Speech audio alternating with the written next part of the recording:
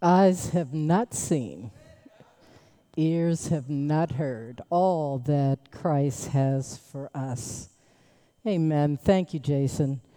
I'm going to tell a story on Jason. I've known that child since he was 18 years old. He was a young, brash man. And now look at him. Look at the Lord. Standing and praising his God and leading us in worship. Thank you, Jason. I appreciate that. Good morning, Pathways. How are you today? It's not quite as full in here this week as it was last week. Okay, somebody had to say it, so I went on and said it out loud. That's all right. You're right. We had a wonderful day in the Lord last week. We celebrated Resurrection Sunday, and we had some of everything going on in here last week. We had music, and we had good preaching, and we had a baptism, and the Lord was gracious to us. Let's give God a praise offering for what he's doing here at Pathways. I am grateful. I'm very grateful. This Sunday, I would ask you to keep in your prayers our senior pastor, Ed Williams, and his family are on vacation. So I will be with you for the next couple of weeks, and we are going to we're going to do an overview on the book of Colossians in the next couple of weeks. I've entitled this series, Because He Has Risen. So we're going to think through some of the things, some of the implications of this post-Easter season, some of the things that we have a responsibility towards because he is risen. There's one more thing that I do want to mention before I get into my sermon. I want to give you a save the date. On May the 19th, I believe that's in 3 Sundays, May 19th, we will have our installation service for Dr. D. Edward Williams as the senior pastor of Pathways Baptist Church. So, what that means is on that Sunday, we're going to have a few guests come in. This is all a secret, so I hope he's not watching us online right now. We'll have a few guests come in, and we will lead that cause. But what I'd like you to take note of is that I need your help in order to pull this off. And you'll hear more about this. We'll have it all in writing and all, and you'll have this by next week. But I want you to be thinking about this. Part of Pastor Williams' ministry, one of the hallmarks of his ministry has been that he has led a multicultural church in this Washington area for several years now. In fact, the 18th of May is his 28th anniversary in pastoral ministry. And look at the Lord, he's going to be his first year as a pastor here at Pathways. So only God can have you celebrating a 28th and a first anniversary all at the same time. So because a multicultural ministry has always been dear to his heart, what I would ask on that day is that you would wear something that is indicative from your culture, from where you're from. Now, I'm from D.C., so I'll have a pair of saggy jeans and some high tops and a Kango, because that's my country. That's where I'm from. But perhaps, you're from someplace else. And if you feel comfortable, Jonathan, you could wear, what would you wear, Jonathan? I was thinking a sumo diaper, but that's not really. A sumo diaper. Okay, now I have to preach with that image in my head. I should not have asked that question. If you feel comfortable wearing something now Allison is from Philly, so he's going to come in here. I don't know what Allison was going to come in here doing, but whatever they did in Philly is what he'll do.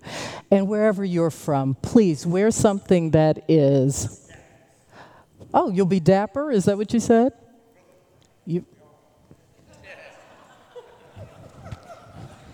Yes, he will be dapper because he is from Philly. But if you are from one of our many nations like Tennessee or Maryland, or we have anybody from Texas around here so I can lay hands and pray for you? All right, I'll be back there. Okay.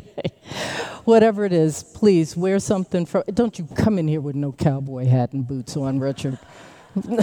Okay.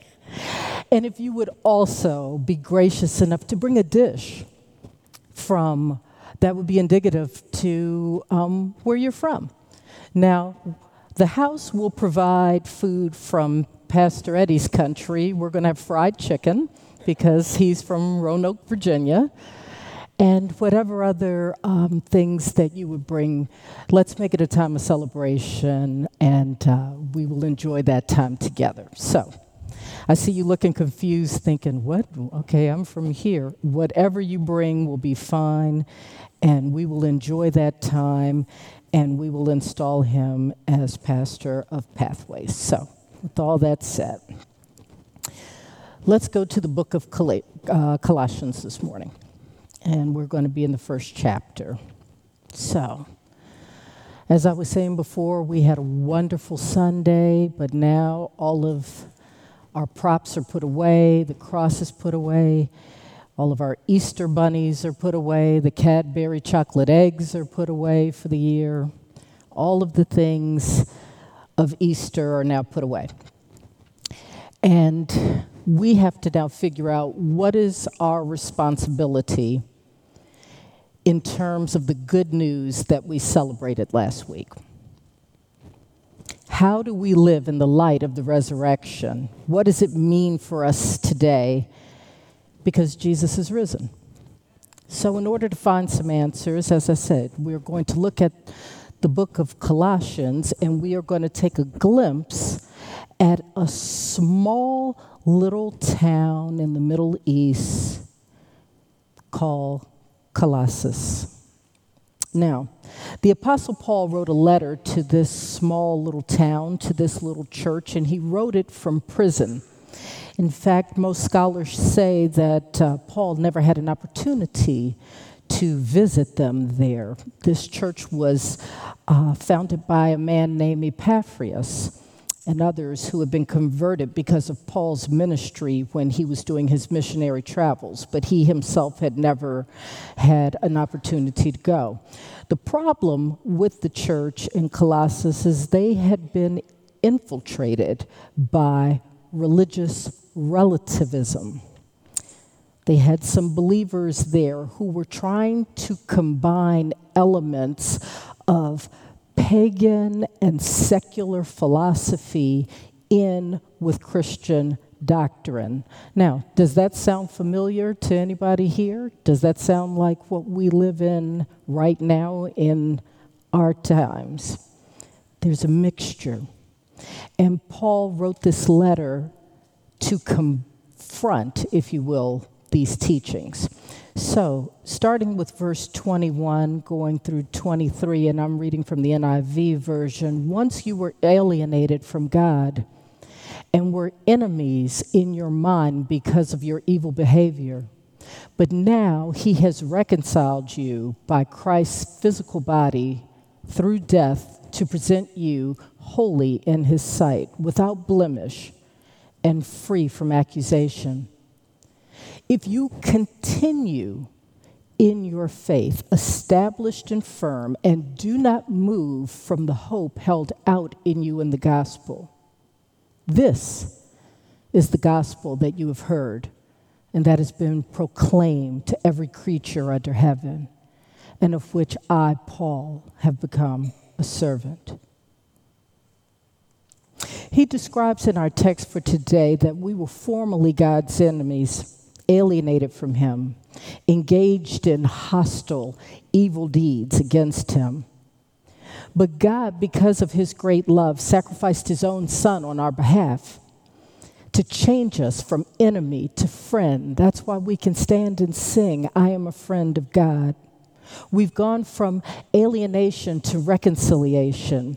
And being reconciled, we now have the responsibility to continue in the faith and not to be moved by false teaching. In short, we who have enjoyed the blessings of reconciliation are responsible to continue in the faith of the true gospel. So, if you think this morning that perhaps you're immune from this lesson, from this teaching, if you think that you're immune from the danger of being deceived, then I can only say one of two things: that either you may not adequately appreciate what our enemy is willing to do to separate you from God's love, or at least try, or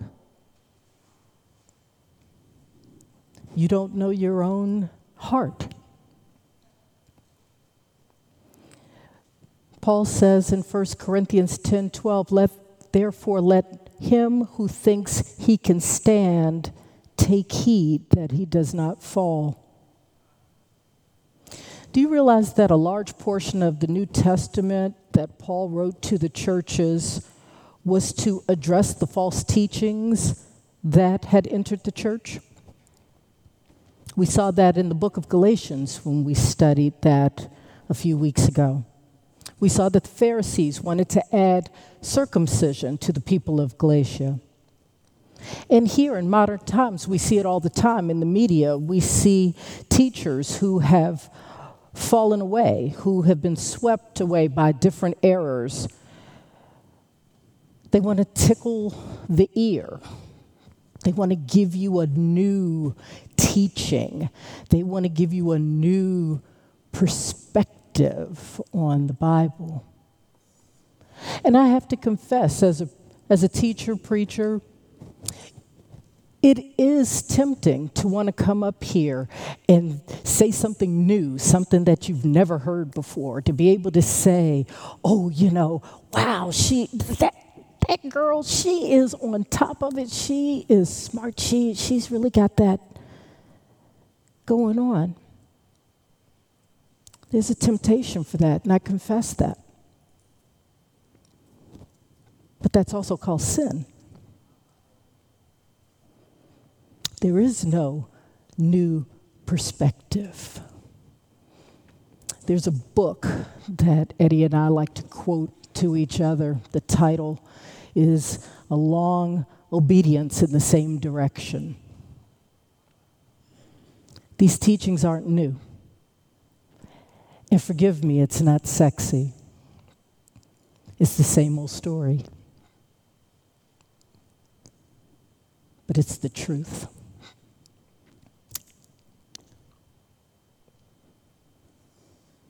God alone is God.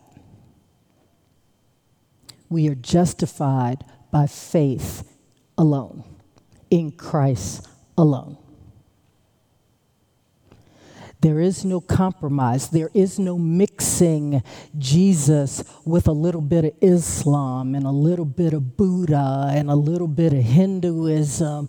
And if we put it all together, it all comes out in the wash. Christ alone, through faith alone. Many have had many unbiblical views. One of our favorite here in this country is what we like to call the prosperity gospel, the health and wealth gospel. But you know what that heresy does? That makes us ill-equipped to handle what God said. These babies stood right here and said that there are going to be trials. If the children know that there are going to be trials in this world, how much more as adults who've lived a little while? I've lived a little while, 26, 27 years. Okay, say something smart. Hey, I was attacked. False teacher. How much more, family? How much more do we need to be equipped and gird ourselves for the trials of this world? There are no shortcuts. There is no ease. There is no quick paths. We walk this. And listen, we only walk it one step at a time. I think that if God showed us more than one step at a time, we'd probably have a heart attack. If we only knew, yes, eyes have not seen, ears have not heard. But how many of you have gone through a trial in the past year that you never would have believed that it would have happened, much less you be still standing? So, with all of that said, we have been reconciled, and this morning we're going to take a few minutes to look at the blessings of reconciliation. Colossians 1:21 and 22 again says, "We who were alienated from God are now reconciled through Christ's death." That is what Easter is about. We are now reconciled. And first, Paul is reminding us through this sentence that he had to intervene in our lives.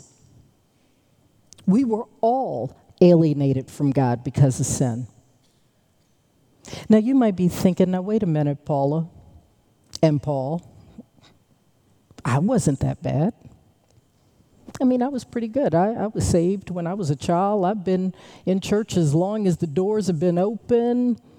I was pretty good. In fact, God might have done pretty good by getting me. Yeah, okay, you keep thinking that. Okay. You've never been an atheist. Words like alienated and hostile and evil deeds. Pastor, those are strong words. And I have to tell you that if you feel that those words are too harsh, they're not my words. Those are God's words. Those are the words that God uses to describe our hearts. Our alienation from God was due to two things. On God's part, He's completely holy and has settled wrath against all sin. And on my part, your part, I was born and you were born with an inbred selfishness and pride. And that selfishness and pride causes me to ignore the God who created me and to pursue my own ways. So there's alienation because God in His holiness cannot have fellowship with me because of my sin. He can't compromise in His holiness, and I, unfortunately, cannot eradicate my sin. What we're talking about here, family, is not behavior modification. We're not talking about just cleaning up our behavior. I mean, all of us can, you can walk straight for a little while. Everybody can. But that's not what we're talking about. We're not talking about changing behavior. We're talking about changing our hearts. In Romans 8:7-8, the Apostle Paul writes, "For this reason the mind is set on the flesh and is hostile to God. It does not submit to God's law. Indeed, it cannot. And those who are in the flesh cannot please God." In our natural state, we are incapable of pleasing God. You can put pearls on a pig, but really pigs don't wear pearls because pigs prefer to wallow in mud.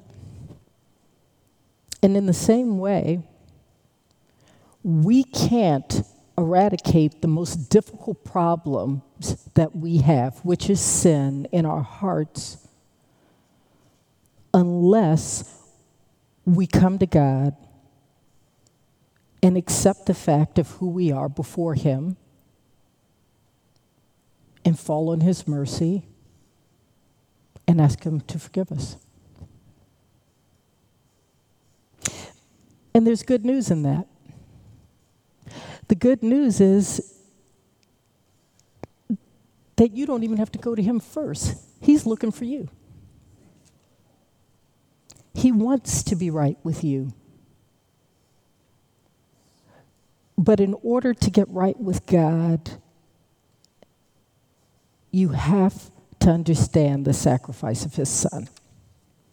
So, if you're a note taker today, the first thing that I would ask you to write down is or the second thing is that God has reconciled us through Christ's death. Yet, he has now reconciled you in his fleshly body through death. Romans 5:10-11, Paul puts, "For if while we were enemies, we were reconciled to God through the death of his son, much more surely, having been reconciled, will we be saved by his life. But more than that, we even boast in God through our Lord Jesus Christ, through whom we now receive reconciliation." So at this point, somebody may be thinking, I don't know, what's the big deal about sin? What's all this talk about being separated? I mean, humans can even forgive each other. Why does God not just do the same thing? Why did Christ need to die in order for us to be reconciled? My sins weren't that bad. I've never killed anybody. I'm faithful to my spouse. I work. I'm not a bad person. I don't have anything against God. Why did God require such a radical solution that Christ had to die for me and for my sins? Well, if you can relate to that thought, and I'm sure many of us can to a certain extent, then you don't really have a right view of what sin really is and how it affects God and how he views it. Perhaps you've been wrongly influenced by our culture. We live in a time where tolerance for everyone and everything, including their sin, is a great virtue. I'm grieved in my spirit today as I think about the people of California who were in a house of prayer and were killed almost on the anniversary of the shooting in Pennsylvania. Why do I bring that up? Well, one, we need to be praying. But we also need to see that that's the other side of being tolerant. If anything goes, if you can believe anything that you want, then who are we? Who am I to go to that young man who opened fire in a temple yesterday and say that he's wrong? That's what was right for him, right? That's what he believed, right?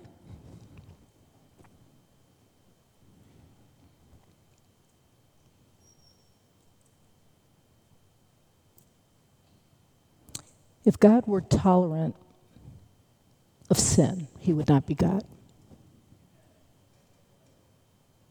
If he denied his absolute holiness by winking at sin, he would be compromising his justice, which rightly demands the penalty of sin be paid.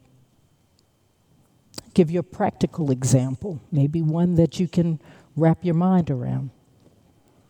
Let's say someone came in and killed your mom. And there's a trial. And at the trial, the judge looks at the guilty party, comes down, gives them a hug, and says, "Oh, you poor thing. I want you to try harder the next time, okay? I know you can do it." And then lets him go. How would that feel? You would be outraged because justice had not been served. While God is love, family, he is. He loves us. He loves us with an never-ending love. He sent his son to die for us. He loves us. But you need to hear that his love never compromises his holiness and his justice. You know, reconciliation is a relational word.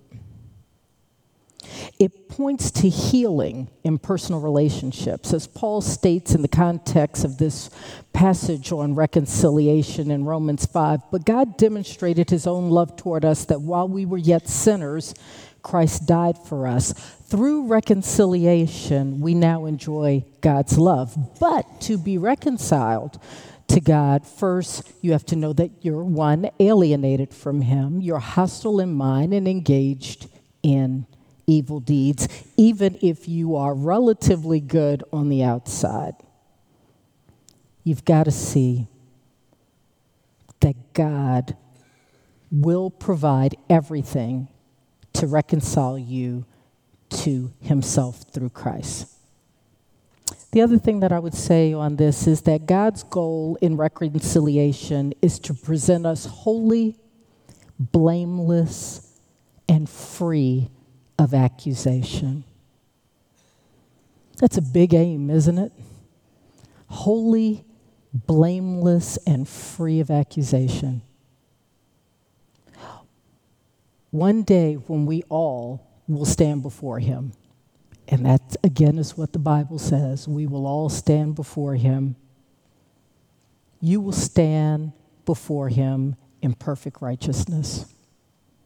Jude 24 says it like this: he is able to make you stand in the presence of his glory blameless with great joy.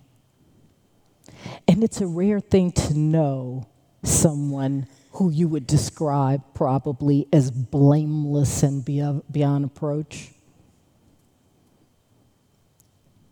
But even if you could, you're only seeing one side. You're only seeing the outside. You don't know what's in that person's heart. But yet, we will be able to stand in the presence of God, who knows every hidden thought, every motive, everything we've ever done, everything we've ever said, and will be declared holy, blameless, and beyond reproach. That sounds impossible. You may even be saying, how can it be true? But it is. It's true because Paul and Jude are looking at the final results of our just sanctification. Sanctification, family, is in stages. Now, when you give your life to Christ once and for all, when you have reconciled to God, that is a transaction that you only have to do once. You state who you are before him, ask for forgiveness. He will set you apart. We're clothed in Christ's righteousness, and we are seated with him in heavenly places. But there's a second part to sanctification. And this is kind of the hard part of sanctification because it's progressive. This is the daily walk that you've still got to walk. This is the laying down of your pride. This is the laying down of your sin. This is the part where you've got to put shoe leather to your faith. It's growing in obedience. It's growing in his word. It's becoming increasingly holy. You'll never be perfect in this life. He's not even asking for that. But he is asking for progress. And then finally, the last act, if you will, is when we die. It says that we'll be like Jesus. That's God's ultimate aim in reconciling us to himself. So, because it's a process and we're already on the road, does that mean we can kick back and just kind of let it go and not worry? Well, no. As I said, there's a responsibility to being reconciled. And the responsibility is that you have to continue in the faith of the gospel. If you indeed continue in the faith, firmly established and firm, and do not move away from the hope of the gospel that you have heard, that was proclaimed in all creation under heaven, which I, Paul, was made a servant. That's part of our responsibility. So I guess in these last couple of minutes, the thing to do would be to walk through 3 ways that we can continue to grow in the hope and be grounded in the faith and in the hope of the gospel.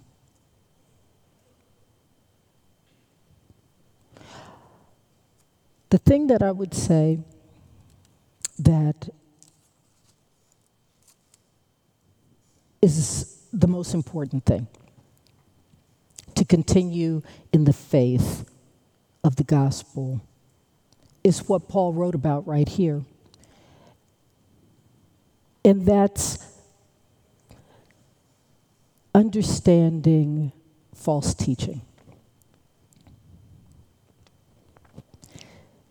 It really is a very prevalent problem and one of the most pervasive problems I think that we have to face as Christians. It is so easy, family, to start on a road and think that you're doing all the right things. And you're going to church and you give and all of those things. But still have a heart that's far away from God. I know that sounds weird. I mean, how is that possible? How is it possible to be in church every week? How is it possible to give? How is it possible to do all of the things that I'm supposed to do, but yet still be far from God? I think one of the scariest passages in Scripture is when Christ looks and says, "Get away from me, I never knew you."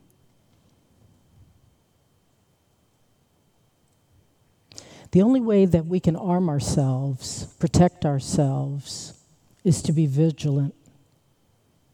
We have to be like the Bereans. The Bereans tested everything against the Scripture. I don't want you to take my word for it. I don't want you to take Pastor Eddie's word for it. You have to do the work. You have to be in the Scriptures. You have to know the Word inside and out. Because what you'll find in this world is that it's the same that Jesus experienced when he was tempted in the desert. You may remember that story. When he was tired and hungry and weary, that's when Satan attacked. That's when Satan always attacks. When you're tired and you're weary. And he'll twist the truth just enough, just by one word or two, so that it sounds good. Oh yeah, that sounds right. But it's not. It's false. We have to be grounded in what we believe, and we need to know the Word. The last thing that I would say is a part of our responsibility in continuing in the faith is that we have to proclaim it. We have to proclaim the gospel to all people. That's what we're called to do. It's not a, oh, by the way, it's not a suggestion, it's a command. We're called to make disciples But in order to proclaim the gospel, you have to know the gospel.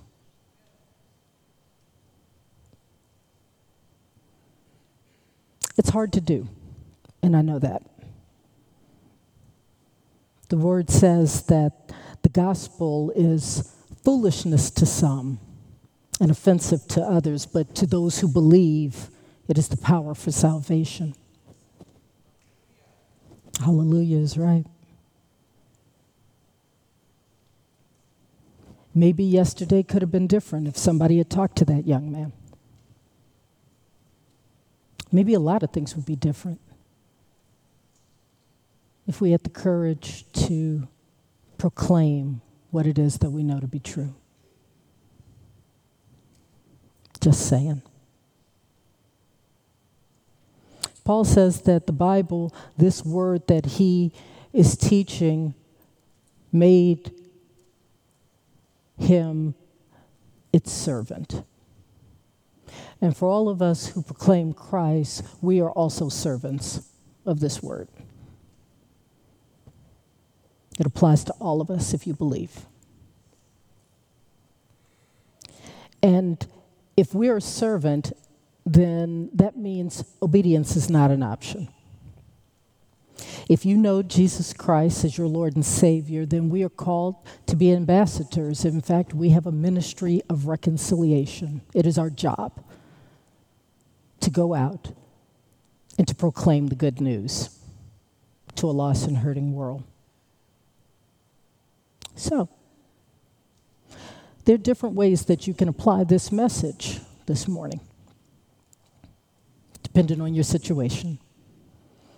If you've never been reconciled to God, if you've never trusted Christ's sacrifice on the cross, then I might suggest to you that that's your urgent need this morning.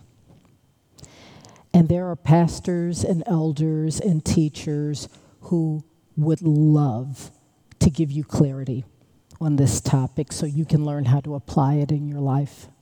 All you have to do is ask. And if you're not grounded in your faith this morning, I would think that your assignment needs to be to lay out and start a plan. Read through the Bible. There are plenty of different Bibles and plenty of different studies. I got an office full of them. All you have to do is ask.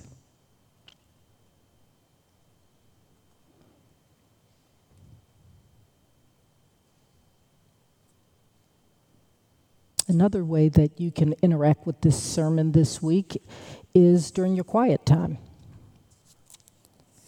For those of you who know the Lord and are walking rightly, there's a little green piece of paper inside of your worship folder this week. And it has some application questions. Perhaps you can use that as a time, a way to reflect this week on this message. Or maybe better still, maybe this week you can take that study sheet and take a friend out to lunch and have a conversation. Because if we have enjoyed God's blessing, if we are reconciled, then it is our responsibility to proclaim our Savior to a lost and hurting world so that they too can know the goodness of God. Let's pray.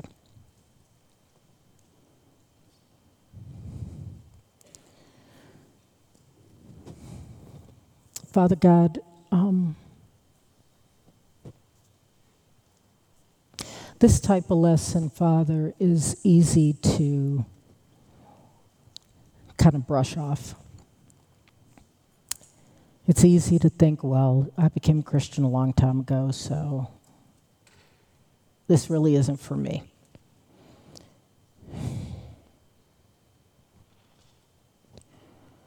But Father, you know each of our hearts, you know each of our situations, you know where we fall short. You know where we are experiencing a little victory. So, Father, I guess I just want to thank you for meeting all of us where we are.